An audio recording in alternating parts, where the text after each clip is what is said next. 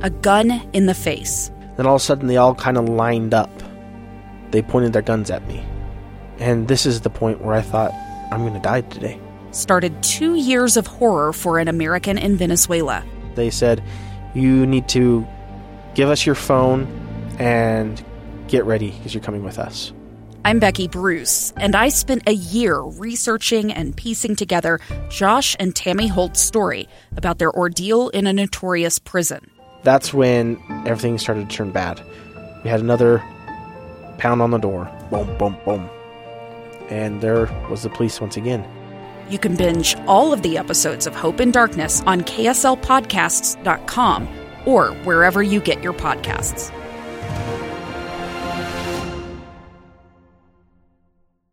Welcome to this Monday episode of Live Mike. I'm Lee Lonsberry, back. I missed you. You remember I took a few days off last week. I had some vacationing to do, had a little bit of family stuff to do. My young daughter, 9 months old, went camping for the first time over the weekend up in Big Cottonwood Canyon. She slept just fine. It was a wonderful experience. If I've got some time later on today, I'll give you the full story on the little cute things she did and the wonderful first experience she had as a brand new camper there at 9 months. A wonderful, wonderful weekend. But as I said, I missed you.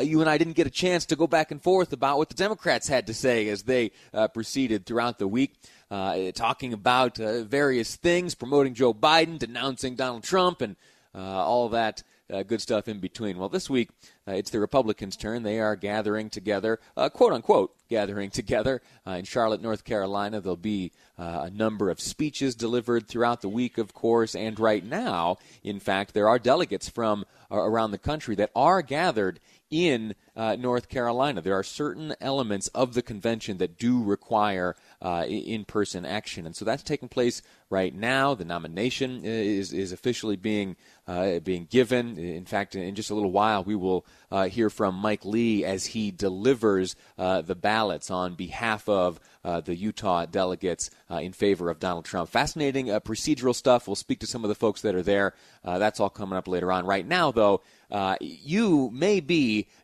having a brand new experience today, or at least an experience you haven't enjoyed since mid-March, when the kids were sent home.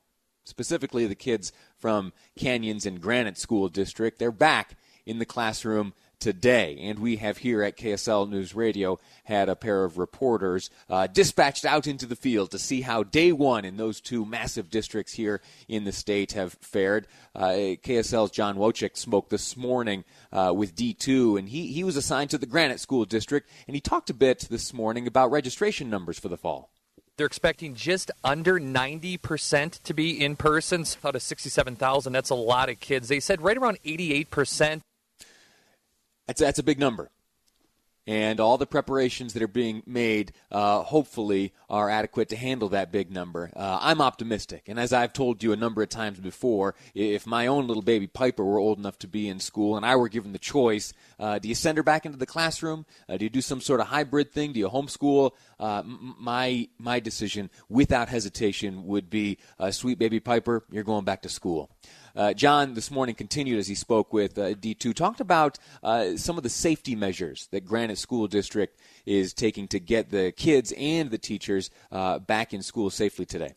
Last week, they had about 10,000 student desk dividers get shipped out to the district. Also, 3,000 desk shields. It sounds like in some situations, teachers are actually going to have some sort of shield on their desk, so when students come up to ask a question or talk to them, there will be some sort of protective barrier in between the teacher and the student. So masks are just one component, I guess, to the safety precautions being taken here in the Granite District. And you've certainly seen all of what he just described. You've seen these plexiglass dividers. You've seen them not only in the footage and the photos from school classrooms, but you've also seen it. It's essentially a replica of what you are seeing at gas stations and grocery stores and retail places as you transact and do your business. You're now doing it for the most part in between these barriers, and that's what's being deployed around the schools, specifically in the Granite School District. That's just one of the two big districts opening today. Also opening today, students returning to school, those who pertain to the Canyon School District. And joining me now,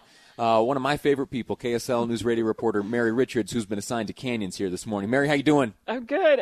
better. You called me one of your favorite people. We missed you last week. I'm glad you had a know. good time, though. It was great. It was so wonderful. I don't want to bore folks with talking too much about Little Piper in the woods camping, but it was a beautiful experience to see her kind of crawling around in the dirt and sitting up on the log and sitting up on my knee by the campfire. It was a cool thing, and I know it's uniquely special to me as her dad, as a first-time dad, but I wish I hadn't put it off so long. I get the excitement and the enticement of parenthood, and I had a good evidence of that this weekend. Enough of that. You, this morning, Canyon School District. How early did you start your day out there? Yeah, I got out there about 4:15 a.m., 4:20. First live hit, live on the radio was at 5, so I wanted to make sure I got some sound and some information on what Canyons was doing, and I was grateful that they met me that early. They have about 34,000 students in 44 schools. Comparing that to Granite, as you heard John say, they've got about 67,000 students in 63 schools. So mine was a little bit smaller, but still a good chunk of the valley incorporates the Canyon School District. And so they talked about spending $1 million just on the district level for personal protective equipment, including the stuff that the state sent. So they had been actually working on that themselves for a while to get that all in place. They showed me a school bus and how it is sanitized throughout the route. And then after, they use one of those like foggers to really clean it out. Yeah. It's like the type of thing you use to like kill weeds or something, but in a compact handheld deal, and you spray some stuff. I saw some footage earlier of a bus driver moving through seat to seat. Yep. You mentioned disinfectants during transit. What's that? How do they do that? Yeah, he was telling me that they kind of wipe down with the wipes all those touch points as the kids. They're pretty much treating every child like this personal little germ factory, like Pigpen from Charlie Brown. So they wipe down everything anybody touches. They had assigned seats on the bus. Siblings sit together, and if you have like a neighbor that you've kind of been around, you can sit close to them too. But they wanted everybody spread out, and they were going to have fewer kids on the bus this year because it was 22% choosing online learning, 78% in the classroom. So that's cutting down on some of the kids at the bus, and then other parents choosing to just drive their kids this year to help kind of have those kids spread out more too. So that was something they emphasized. Interesting. Only 78% opted to go back into the classroom. Yeah, a little bit less than that number that John was quoting, but these are different demographics. Right. And I know in Granite they've talked a lot about how they really have a lot of, and all of our school districts have some refugee students, all of them do, but in Granite they have some certain pockets where students and their parents or one parent or whatever, or grandparents need to have them in the school. Yeah. Either for their own circumstances or they learn better. And other places where they have that choice, they were saying, you know what, I think just based on our own family situation or risks or whatever, we can do online. Yeah. I heard there was some marching band music being played this morning. Yeah. What was that all about? Yeah, we got to meet the Brighton High School marching band. It's their first year of having a marching band. They've been trying to get one for about 3 years. They've got it approved in the fall. And they're kind of coming back during a pandemic, so they showed how they play with the masks. For right now, they just kind of move them to the side to play, then quickly pop them back on. But they'll even have masks that are coming that have a special mouthpiece for, like, the trumpet player. Just slip that in there. So that's, who knew that there's things that they've made. So they were excited to get those because they want to play. And these students were so happy to be together, even though they were all standing apart, to be sharing this talent. They felt empowered finally after 5 months to be able to be doing something they love, and they felt like it was safe. Yeah. And you did get that sense that people did feel safe. They were encouraged by the safeguards being put in place around them? I think so, yeah. Occasionally we'll get an email or a comment or a call from somebody in any school district, and they'll point out things that worry them, and we'll do some checking on those for sure. Other times I would encourage those parents or teachers to contact their school directly and get those questions answered and see if that will make you feel better about your plan. Yeah. Very good. How you doing? How your kids doing? I think they're good. I'm worried, though, that the kids all day in school will not necessarily – I'm worried most about them coming home starving because they've been eating on the hour for 5 months. So that's me feeling better today. I feel lighter. Yeah. For a long time, I've had this worry and this dread about various different things, and many families have. And today I was like, you know what? They are resilient kids. They're just going to come home starving. Absolutely. Yeah, I since I've been working at home, I am just a free-range grazer. I got a commercial break coming up here in about 30 seconds. I may take the 10 steps out to the kitchen and see what's cooking out there. You deserve it. Mary, thank you so much for your work. Thanks for getting up so early this morning, keeping us informed as to what's going on in the school, specifically Canyons here this morning. Look forward to speaking to you again. For sure. All right, we are going to take a quick break right now, and when we return, we're going to continue our focus on returning to schools, or at least returning to education. You know, the Salt Lake District has not reopened for in-person learning, and there are a number of parents who have been looking for alternatives, looking for options available to them that haven't been presented by the district. We'll speak to one such parent who is engaging in this new tactic called Pandemic Pod. Pandemic Pod. That's where you get together with your neighbors and teach your kids together. We'll get the details on that next from a parent on Live Mike. I'm Lee Lonsberry, and this is KSL News Radio. A couple more school districts welcoming students into the classroom today. Canyons. We just spoke with Mary Richards. She gave a report. Fascinating stuff. And we'll see how it all plays out. You know, this is one of those deals where you throw a lot of spaghetti up at the wall and you hope it sticks, because this remains a novel virus. You know, one about which we know relatively little compared to other viruses, but there is good reason to be encouraged, right? We have certainly learned enough to put in place some safeguards. Well, it's different in different places, and different districts have made different decisions based on the information and the unique circumstances they are observing within their district boundaries. What I'm getting at here is the Salt Lake School District. Not welcoming students into the classroom today. Instead, they, for the foreseeable future, will be, once school starts on September 8th, they will be offering up educational opportunities in the strictly remote fashion, or there are some homeschooling options for parents to choose. And that put a number of parents in a bind. As you well know, if you're listening and you fall within these district boundaries, you know the frustration. If you had your sights and your mind and your family planning set on students returning to the classroom, only to find out that, well, no, they won't, and you are going to have to do some logistical gymnastics to figure out exactly how to accommodate the situation that is being created by the district. It can be challenging, and there were some parents that looked to other districts and looked into opportunities to transfer their students and attend where that district felt it safe and comfortable with returning and welcoming students back into the classroom. One such parent, a good friend of this program's, the producer of the movie show here on KSL News Radio, Robin Garfield, joins me now. Robin, how are you?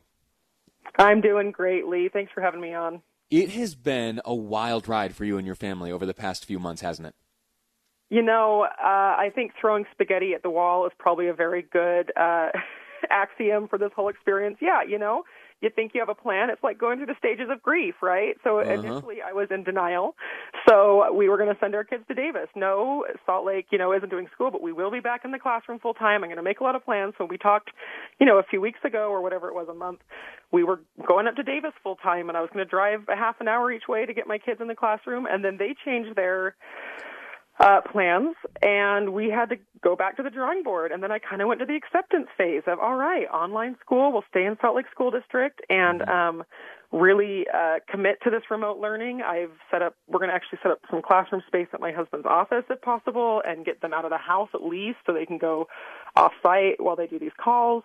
But it leaves a gap in some of those extracurricular and special services that school offers, and that's something we're trying to figure out right now as a neighborhood, actually.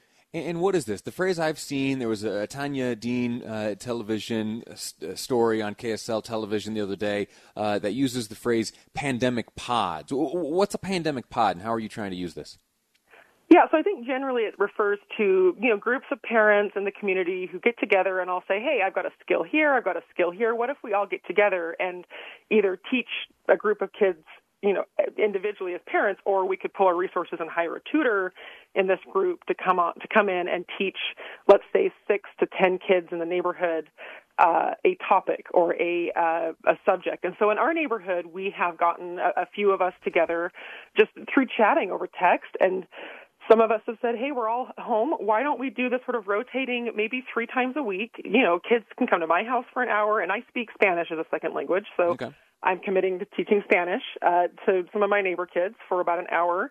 And then my neighbor is a chemist, so ostensibly we go over to their house and she'll teach some science and chemistry. And then another neighbor is a musician, so we're looking at some music classes and some of that. But it poses some new challenges because it's all different age groups. So, right, I have a 6-year-old, an 8-year-old, and a 10-year-old.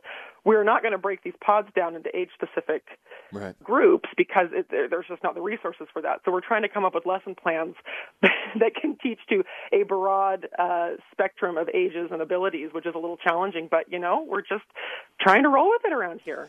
Is this to take the place of the online learning that's being made available by the district, or how will this interact with that? Yeah, so for our case here, we're going to do a hybrid. This is the plan, let me just say this, for today. Sure. I feel like the ground moves from underneath my feet constantly. But for right now, the pin in our bulletin board is to do the online curriculum that Salt Lake is providing, but then stitch in every day one of these rotating classes within our community. I know other groups are doing strictly pods, and I think that's where parents are actually hiring tutors to come in and teach us solid curriculum. This is more just getting them some of these more extracurricular skills and classroom experiences that the online modules aren't offering. Like I said, things like language learning and music and some different hands-on science stuff that they can't get over the computer. We're just trying to plug all those little learning gaps that we see, kind of springing up with our kids while we're doing this online module that hopefully is only for the first, what do they say, term or whatever. Who knows? Yeah, term I think is the word they're using. Is it end of October, I think? But you did hear the superintendent the other day using some language that kind of opened the door for maybe that being pushed back even further. You hope that's not the case. You hope these Salt Lake kids can get back into the classroom, yours included. You talk about the gaps. You talk about the interactions, the extracurricular type things that are so valuable to the experience. As I look back on my own experience, I don't remember too much chemistry. I don't remember too much about ancient literature. What I do remember, though, are so many of the social experiences that I had. Even some of the teasing back and forth, some of the bonding socially that I experienced. Those are the things that have stayed with me and I think have shaped me in a great, great way. And I just have feared that there will be a generation of students, or at least a generation of students who experience this time of life and this style of learning that will miss out on some of that. And I think what you're describing here, this pod hybrid experiment, I think at least in small part, as your children interact with the neighbors, they'll have a good opportunity to enjoy some of that social interaction. And for me, at least from afar, strikes me as a massive, massive benefit. Yeah, we're really hoping. I've mentioned this before. I have a child on the autism spectrum, and social interaction isn't just a casual engagement for us. It is building life skills for him that he will not be able to develop online, and that is a mental gap for him that we have to provide, or we are going to experience some really big setbacks in his special needs education. This isn't just he needs to go play basketball with some friends. This is life skills right now at one of the most crucial developmental periods of his life that he has got to develop. And as parents, you get a little desperate, but, this is what we're looking at. All right, let's invite some kids over to the house in a safe environment and just have them interact and throw some learning in, right? Yeah. Make that almost secondary to the interactions that they're going to have with the other kids. Yeah. Well, I admire you. I admire your creativity. I admire your determination to pull this off and do what's best for your own children and for the children in the neighborhood. I wish you the best of luck with this. And hopefully, the big hope is that the numbers improve to a point where the district is satisfied and comfortable with reopening their doors and everyone gets back to at least an approximation of how things used to be. Robin Garfield, thank you so much. Best of luck to you. Thank you, Lee. Alrighty. We're going to take a break right now, and as we return, we're going to look back at what has transpired in Charlotte, North Carolina. The Republican National Convention is underway now. Delegates from around the country have descended on Charlotte. They have done their business. They're all heading home now. We spoke a moment ago to Amy Winder-Newton, a delegate. Next up after the break, we'll speak with Bruce Huff, Republican National Committeeman. He'll be my guest. Tell us what's going on in Charlotte and what's coming up this week on Live Mike. I'm Lee Lonsberry, and this is KSL News Radio. A stranger with a gun came upon two teens taking pictures under a rising full moon. But violence is only the beginning of this story. Sometimes I thought, there are no miracles. Yeah, there are, and this is a big one. I'm Amy Donaldson, and I've spent my career talking about how lives are undone by violence. The Letter is a podcast about how lives are remade. Follow The Letter at theletterpodcast.com or wherever you get your podcasts.